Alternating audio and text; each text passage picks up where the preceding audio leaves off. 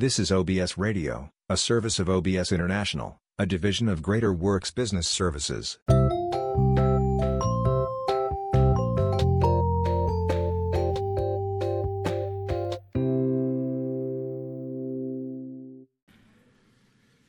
It is a delight to be here with you. I've been looking forward to this for quite some time. It's always great to be back here at GFBC. It's always great to be a part of events like this. It's interesting. I've done a lot of these types of events for different, pregnancy centers, and this is actually the first time that I've been able to do one of these events after or since the overturn of Roe v. Wade, which on the one hand is just a tremendous blessing. All those years, right? All those years, it seemed like that was just never going to happen. Maybe in our children's lifetime, right? And then all of a sudden, here we are. But then on the other hand, we need to recognize that that's not the end of this battle. Amen? That's not the end of this battle. And a lot of people sort of felt like that. There are a lot of people who have been disillusioned recently, right? Because, for all these years, it's been, overturn Roe, overturn Roe, overturn Roe. And I think for a number of reasons, not the least of which is our civic ignorance, right? There's just so many people who are constitutionally illiterate. And so because we're constitutionally illiterate and we walk in civic ignorance, a lot of people were like, okay, Roe v. Wade is overturned. Wait, it goes to the states now? Yeah, that's where it was before, right? Amen? That's where it was before Roe. It was in the states. And so what happened with Roe is that we had federally sanctioned child murder everywhere in this country. And now we only have state-sanctioned child murder in fewer and fewer places in this country. And our desire is to have that in fewer and fewer places still until there are no places where we have state-sanctioned child murder. But one of the interesting things, and it was interesting, hearing that heartbeat, and all of us sort of jumped because, the volume was on 10 when it first came on. Hearing that heartbeat, how many of you, when that came on, thought about Stacey Abrams, right, running for governor of Georgia, who's arguing that that's manufactured in order to deceive women? She's running for governor of Georgia. And she argued that what we heard just now is something that's been manufactured in order to deceive women. I mean, that's how far people will go. That's how deeply ingrained this is. For Gavin Newsom, the governor of California, who's basically put his flag in the ground and said, listen, California's going to be an abortion destination state. We'll help you get here. We'll help you get here. We rolling blackouts because we, can't manage our electric grid, but we'll help you get here if you want to terminate your pregnancy. Again, this is far from over.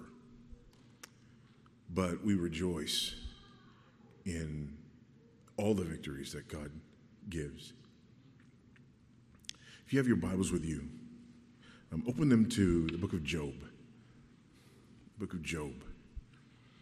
And I want to show you something in Job 29. Job 29 is a chapter that I go to really to think about what it means to represent Christ in the midst of this kind of spiritual warfare. To represent Christ in the midst of this kind of broader cultural issue, in the face of this kind of broader cultural evil.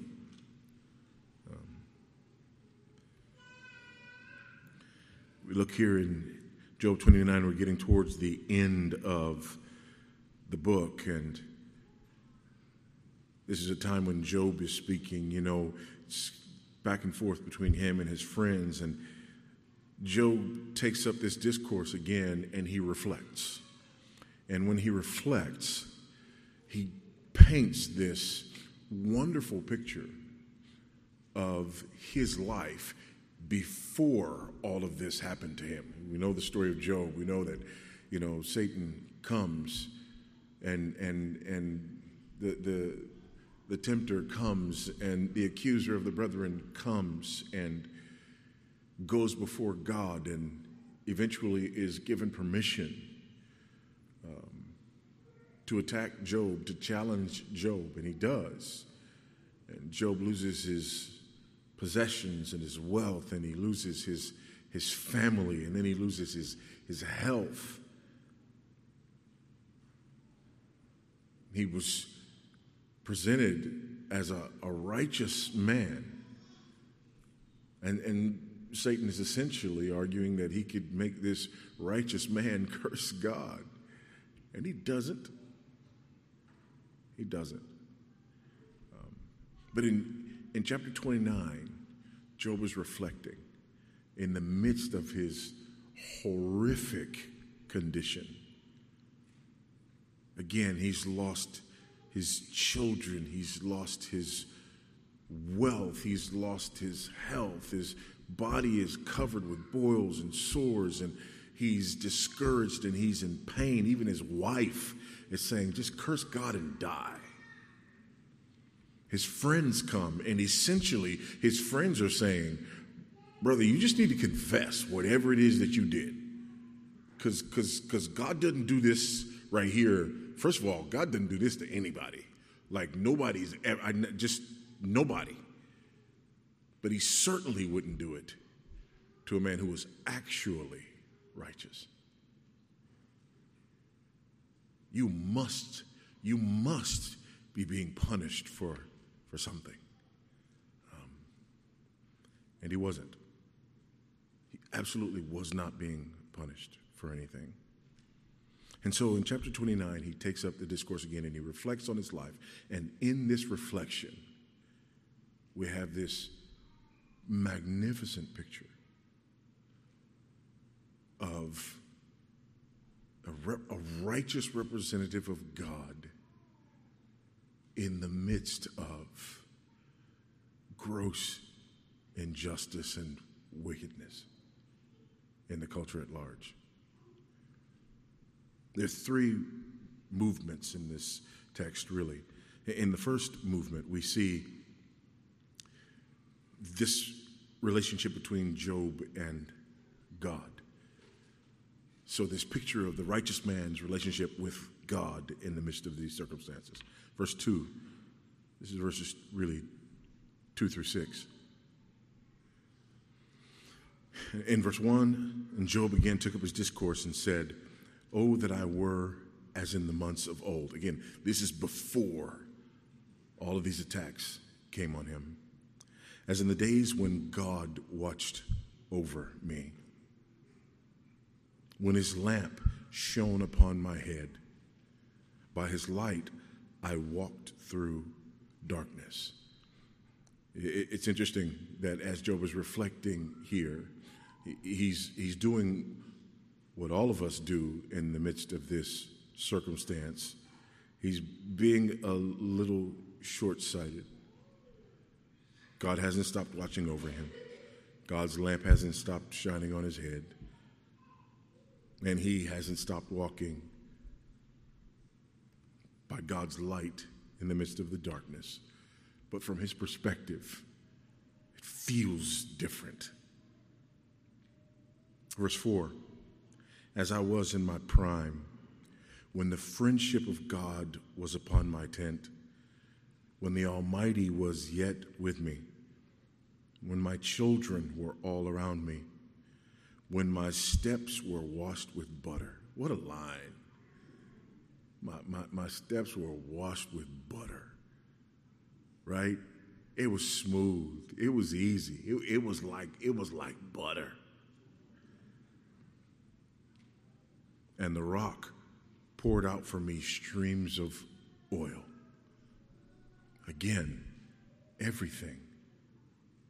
In other words, when Job reflects on these prior days, he reflects on days when he was who he was and he did what he did as a direct result of his companionship with God, of his communion with God, of his relationship with God.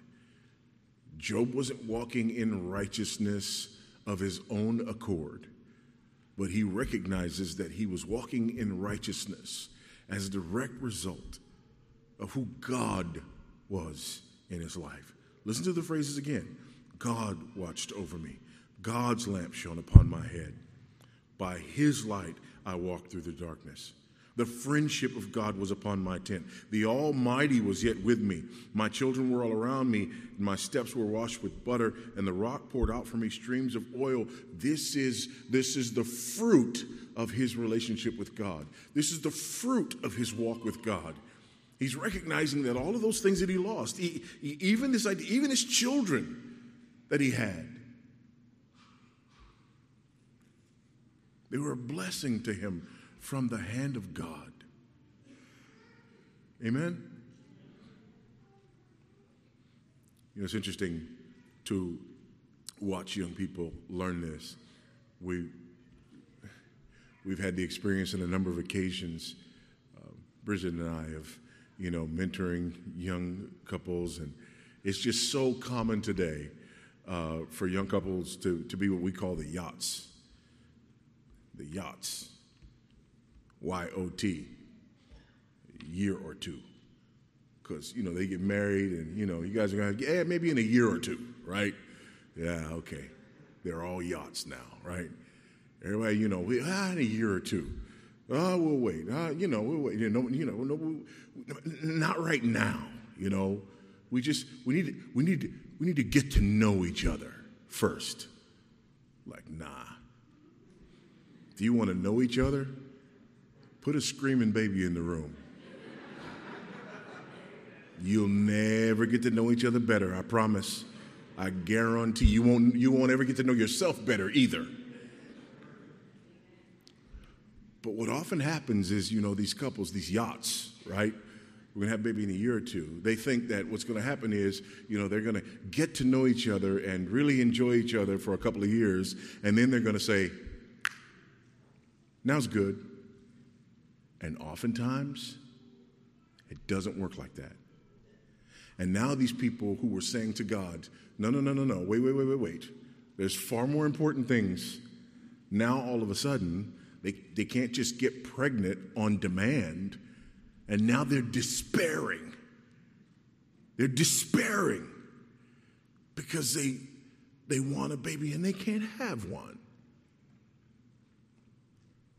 And in that moment, they recognize that it is God who opens and closes the womb.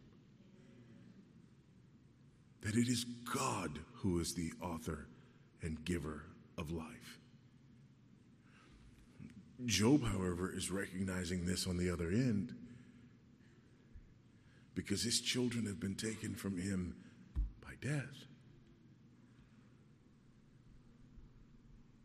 And he's recognizing that God is the author and giver of life.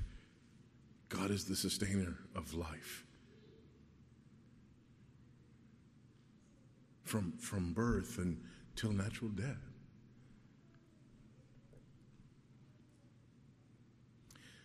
The second movement of this text shows us a different picture. This is not Job's relationship with God, but this is a picture of Job's relationship with outsiders. his reputation with outsiders, which again is a direct result of his relationship with God, a direct result of the righteousness that is his because of his walk with God. It had an impact on him individually, and it had an impact on his relationship with outsiders, with the way that he was perceived by outsiders. Verse 7, when I went out to the gate of the city, when I prepared my seat in the square, a couple of things happened. Number one, young men saw me and withdrew. That's Job. Job is the older man who walks on the scene, and when he walks on the scene, again, he lives in a culture that is like our culture used to be. Amen? He lives in a culture with people who are raised like I was raised, right? When the older men come on the scene, move. Amen? Move. I remember riding the bus when I was a kid, growing up in Los Angeles. We'd, ride the bus. We'd ride the bus, and when an older person would come on, if there were no seats, right, it would either be my mother or not even my mother, just another older person on the bus. They would look at me like, I know you see that gray hair walking on the bus, and I know you about to get up and give you, but yeah, I thought so. Okay, great. Young men saw me and withdrew. But what Job is talking about here is not just a cultural norm. And I think we'll see that as we go. The aged rose and stood. It's interesting. Younger men withdrawing when he shows up, that could be a picture of the respect that's inherent in the culture. But when the older men stand in his presence, that's not a cultural norm. That's the recognition of a man of distinction. Not just young men and old men. Princes refrained from talking and laid their hand on their mouth. Princes, royalty. So we've gone from age really to station.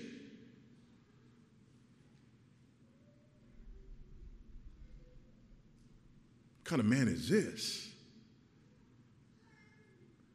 Young men withdraw. Yeah, we get that. Maybe that's just cultural. The older men show deference and respect. And even princes, they don't speak in his presence. Not when Job's around. And again, remember what's happening here. He starts off in the first part of this, and what is this rooted? This is rooted and grounded in his relationship with God. This is who he is as a direct result of his relationship with God. The blessings on his life from God. And people seeing and recognizing the blessings in his life from God. The voice of the nobles was hushed, and their tongues stuck to the roof of their mouth. When the ear heard, it called me blessed. When the eye saw, it approved. Again, that's pointing back to the first movement of the text. When the ear heard, it didn't call him intimidating. It didn't call him, remarkable. It didn't call him, no, it called him blessed. So all of this response to Job is rooted and grounded in his communion with God, his relationship with God.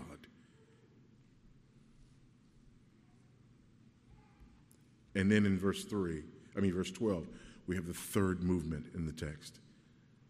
And this explains that second movement. Here's the manifestation of Job's righteousness that is a direct result of his relationship with God, his communion with God, and that is a direct cause of the reverence that people have for him when he comes on the scene. Because I delivered the poor who cried for help, and the fatherless who had no one to help him. The blessing of him who was about to perish came upon me. I caused the widow's heart to sing for joy. I put on righteousness, and it clothed me. My justice was like a robe and a turban. I was eyes to the blind and feet to the lame. I was a father to the needy. I searched out the cause of him whom I did not know. I broke the fangs of the unrighteousness and made him drop his prey from his teeth. That's why. That's why the young men saw him and withdrew. That's why even the aged stood in respect and reverence before this man. That's why princes refrained from talking in his presence. That's why even the noblemen's tongues cleaved to the roof of their mouth in the presence of this man. Because this man was righteous and godly as a direct result of his relationship with God. And the fruit of that relationship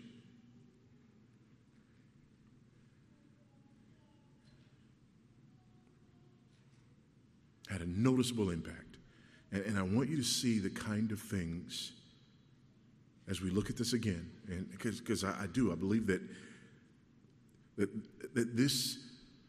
this picture could fit in a lot of places, but I believe it fits with this cause.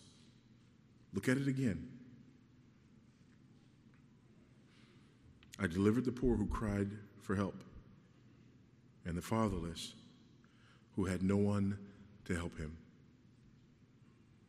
How many of the people who avail themselves of a ministry like this are the poor and the fatherless?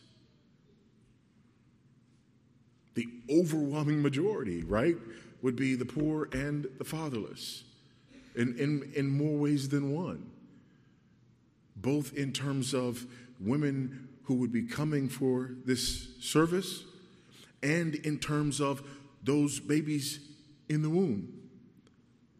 Oftentimes what causes that fear and that anxiety is the idea that whoever this person is who impregnated me is not going to be here for me and for this baby.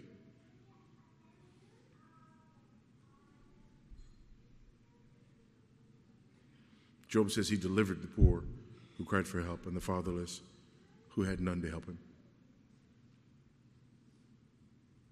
He stood in the gap. And his righteousness manifested itself in that way.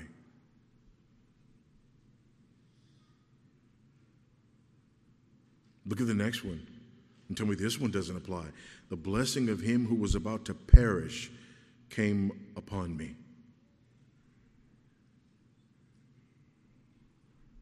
The blessing of him who was about to perish came upon me. The child in the womb of an abortion-minded mother is him who's about to perish. The blessing of him who was about to perish came upon me. I mean, you could write that verse on the ultrasound machine. Amen?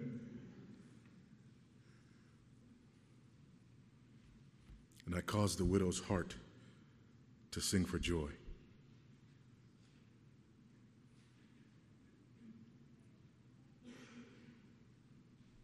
Again, in Job's day, and even in much of the world still, some of those desperate people were widows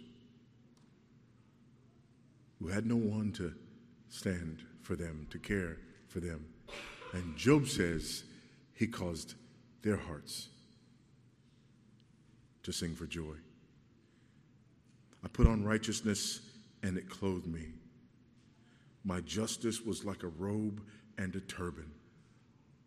Again, these weren't just his actions. This was his character. And the reason that it was his character was because of, again, movement number one, his relationship with God, the blessing of God in his life. As we would say in New Testament terms, this imputed righteousness, this alien righteousness that was not his own. That's what allowed him to be, verse 15, eyes to the blind, feet to the lame, and a father to the needy. And then this one, I searched out the cause of him whom I did not know.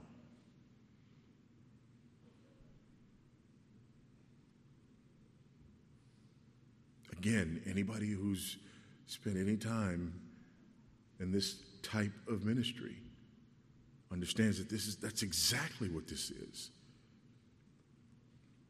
We don't do this because we know these people, we know their plight, they're related to us, they're friends of ours, no, regardless of who they are. We search out the cause of him we do not know. And then this last piece. I broke the fangs of the unrighteous and made him drop his prey from his teeth.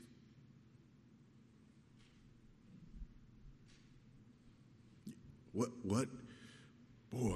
a fitting description. What a fitting description of what this ministry is all about. I broke the fangs of the unrighteousness and made him drop his prey from his teeth. The great devourer of the unborn.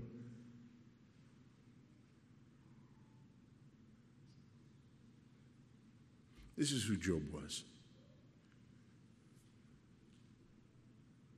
And by the way, this is who Job still is. Amen? He hasn't stopped being this. He's being tested, he's being tried, but he hasn't stopped being this. Mainly because this is not about him, but it's about his relationship with his God. Because ultimately, at the end of the day, that's who we've heard a description of. Who does this sound like, if not our God? Who does this sound like, if not Christ, who delivers the poor who cried for help, and the fatherless who had none to help him? The blessing of him who was about to perish came upon me. I caused the widow's heart to sing for joy, but I put on righteousness and it clothed me. My justice was like a robe and a turban. What is this a picture of, if not a picture of Christ in his own righteousness? What is this a picture of, if not a picture of the one who went to the cross on our behalf, who was eyes to the blind and feet to the lame, a father to the needy, who searches out the cause of him he does not know, who breaks the fangs of the unrighteousness and makes him drop his prey from his teeth? What is that a picture of, if not the victory that Christ wins over sin at the cross?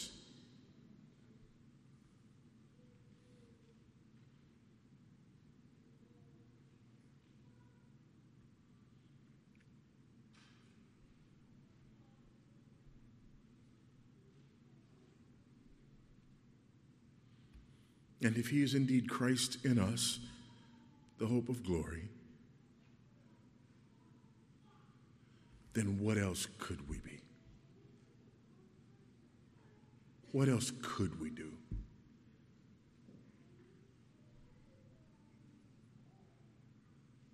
I mean, how can we be redeemed of God, bought with a price, the precious blood of Christ,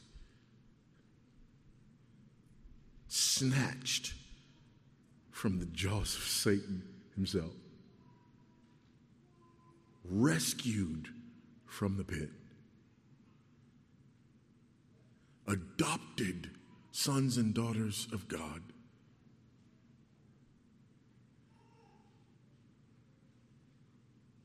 being conformed to the very image of Christ. How can that be true of us? And then we look and see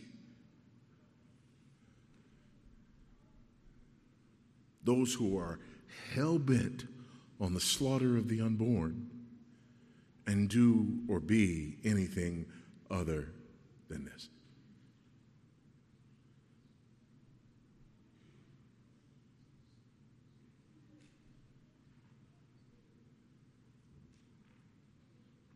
By God's grace. By God's grace. And each of us in his own way. Amen? One of the beautiful things about what God did in all of this, again, just talking about this victory that we've recently seen, is that there was no one part of this puzzle, no one front in this battle that turned the tide on its own.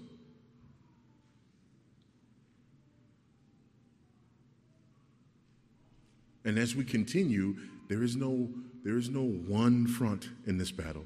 There's no one part that will take us the rest of the way.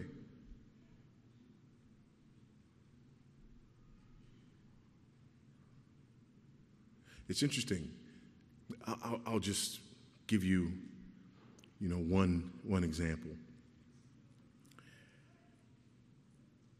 A lot of people right now are having a really hard time with this whole overturn of Roe v. Wade thing. And part of the reason they're having a hard time is because, again, not you, not me. I hope not you. I hope not me. I hope we have no difficulty whatsoever rejoicing in what God has done. Amen? But there are people who have a hard time rejoicing in what God has done. And what they're having to do is they're having to temper that rejoicing, Now, this was good, but let's be careful. Let's not be too happy. What?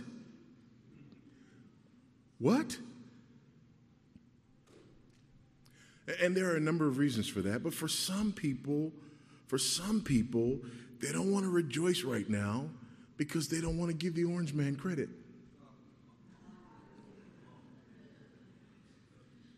Come on now. Tell the truth and shame the devil, right? They don't want to give the orange man credit. So what they're doing is they're backing up and they're saying, everybody who voted for, Donald Trump is a racist, white supremacist, and I can't believe that, you did that, and you would have, evangelicals would have voted for that man, and in spite of, how horrible and terrible he was, because, Hillary was. Yeah, anyway. But, and they've been saying that. They've been saying that since 2016. And what did most people say? Most evangelicals didn't say, oh, no. He's wonderful. He's perfect. No, most people said, you know what?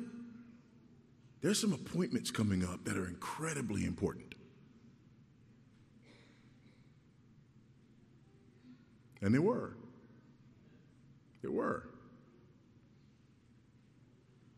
3 seats. 3 seats. And praise God for his providence. But not even that. You got to back up even further. Because there's this guy by the name of Ted Cruz, this senator from Texas. This senator from Texas that he was the guy. He was the other guy. And at the end, at the end of the primaries, it was Cruz and Trump and Cruz, and media flips and Trump gets all the media coverage. There's no way that Cruz can keep up with free media coverage, right? And Cruz eventually drops out of the race. Here's what a lot of people don't know, though.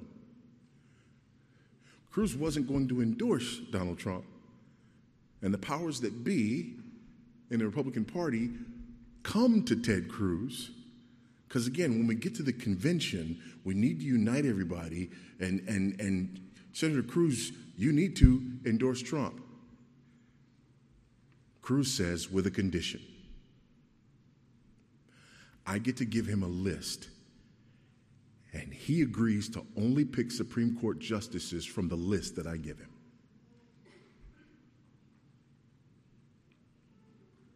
Trump agreed. Cruz endorsed. And those 3 justices came from Cruz's list.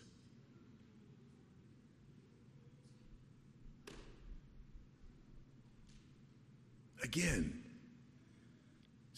God didn't use just one single thing to bring this about. And I say all this to say, oftentimes, in the pro-life movement, we can have a tendency to have this attitude that says, whatever it is that I feel like I'm called to do in this movement is the thing that everybody needs to do in this movement. No. No, it's not. You need to wear the righteousness of Christ.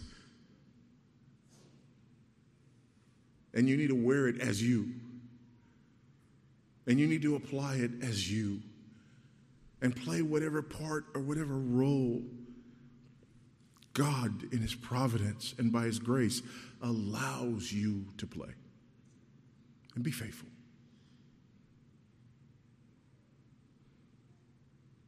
And if you're a finger, don't look at the toe and judge the toe for not being a finger. Just thank the toe for helping you get to where you need to go so you can point. Amen?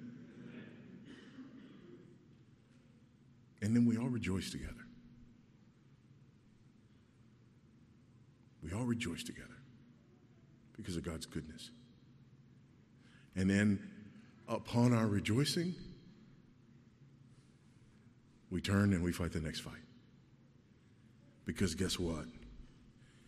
We break the fangs of the unrighteousness and we make him drop his prey from his teeth. And just when we get our hands up to shake our fist in victory, we realize that there's more teeth, more fangs, and more jaw-breaking to do.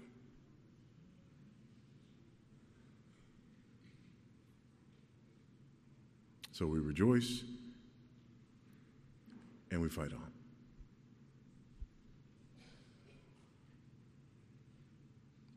But by all means, please remember this.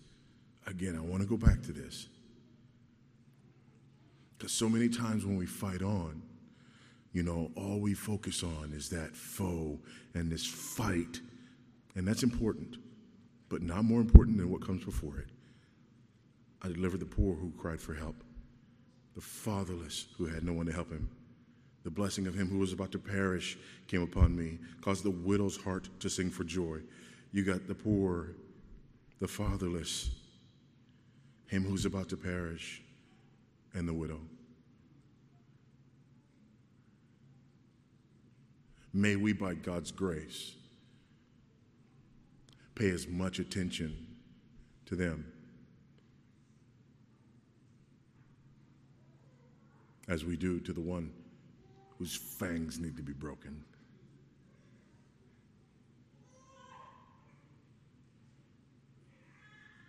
Because God's glorified in that. And there's great blessing in that. Let's pray.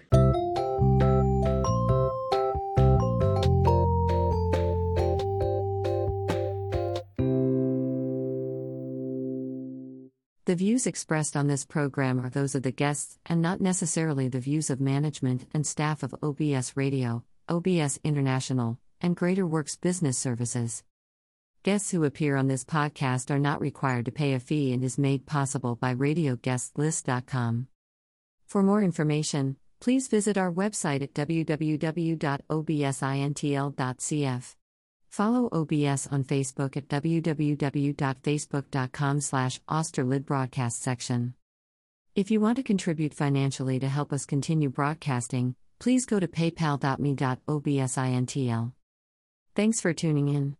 We will see you next time. This is OBS Radio, a service of OBS International, a division of Greater Works Business Services.